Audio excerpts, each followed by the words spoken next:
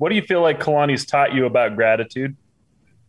I'm gonna remember what he said. I didn't think about a lot of those things about our fans, honestly. So let me just say I'm grateful for our fans, honestly. But Kalani mentioning how devoted these fans are to us. I mean, don't even really know us, who we are individually, but the fact that we're here representing BYU is something they love, and the fact that they're investing in our lives now and supporting us, man, it's a blessing, honestly. So it's just to realize how those fans on the East Coast that came to that game are the same ones staying up late at night when most people are sleeping and up yelling, screaming at the TV, good or bad, just invested in us. It's it's amazing. So it's one of the things I'm very grateful for being here at BYU.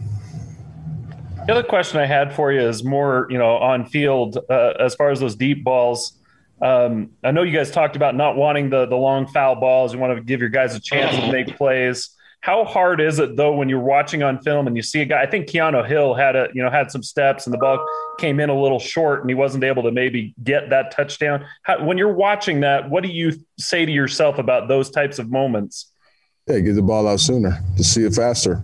I mean, that's all you can do. So a completion is a completion, and you can live with the what ifs and what would, but you throw a completion for 40, 50 yards, be happy with it and go score again,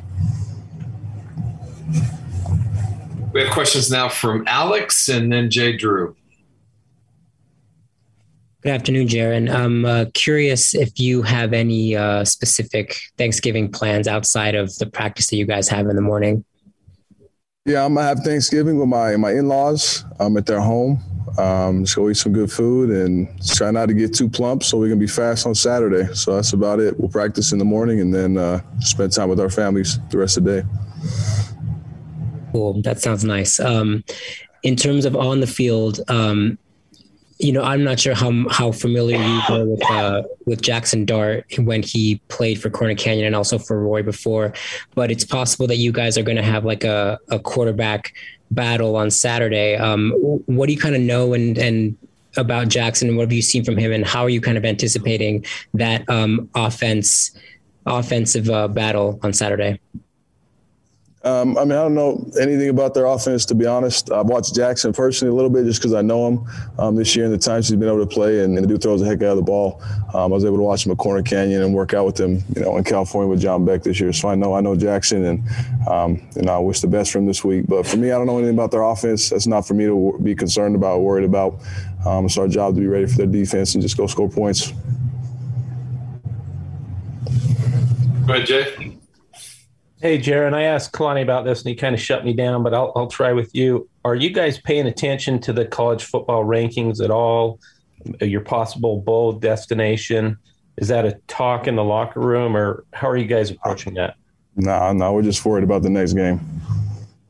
And then I wanted to ask you about the surface at the Coliseum. You see it on TV. It looks like a putting green. Is there any difference for a player, surface to surface, playing on? Do you have to wear different shoes? Or is that a concern at all?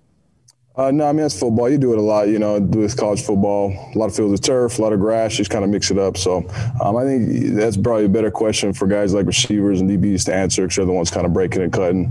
For me, it's no difference. For those guys, I mean, good enough athletes, I think they adjust pretty quickly. So you just kind of get used to it, warm-ups, and then go play whatever you're on. And we do a good job of mixing up grass and turf in practice.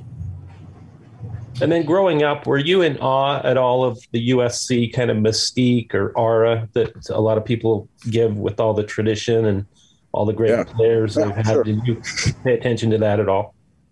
I mean, growing up watching Reggie Bush, he was one of my favorite players as a young kid to watch. I watch YouTube videos on his stuff, and you always saw the crowd, you saw the stadium, and then following Pete Carroll, to Seattle where Russell Wilson played. So I watched. So just kind of in that sense, I've been aware of USC and history there. So it'll be fun to play there Saturday. Questions from Jay Couch. Yeah, Jaren, similar to what Jay just asked, but there are stadiums that are iconic when it comes to college football. Are you looking forward to playing in the Coliseum? Absolutely, for sure, 100%. I also wanted to ask you, you've had a lot of offensive linemen kind of shifting around you. We've seen James Empey go out. We've seen Braden Kimes step in now. Is there any difference for you, or are you just like, hey, you're my five guys, go out there and get the job done? No difference. Just find a way to motivate the new guys who are in.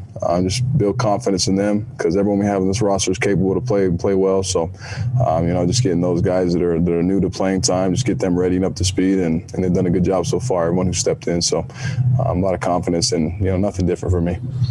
I also wanted to ask you, just in terms of your receiving core, you lose a guy like Neal, but you've seen to have guys like Keanu Hill step up. Is that just, I guess, a byproduct of the coaching they've received that you're just able to step in and just have no missed beat at all? Yeah, Fetzi and A-Rod, they demand a lot out of the receivers, and our receivers are up to the challenge every time. So Keanu's done a great job stepping up all year long. You've seen his name. Same with Chris Jackson, who came in early in the year and did a lot of good things for us. So whenever guys go down, there's always another who's next up, and that's kind of something we preach. I think every football team does the same because you never know what happens.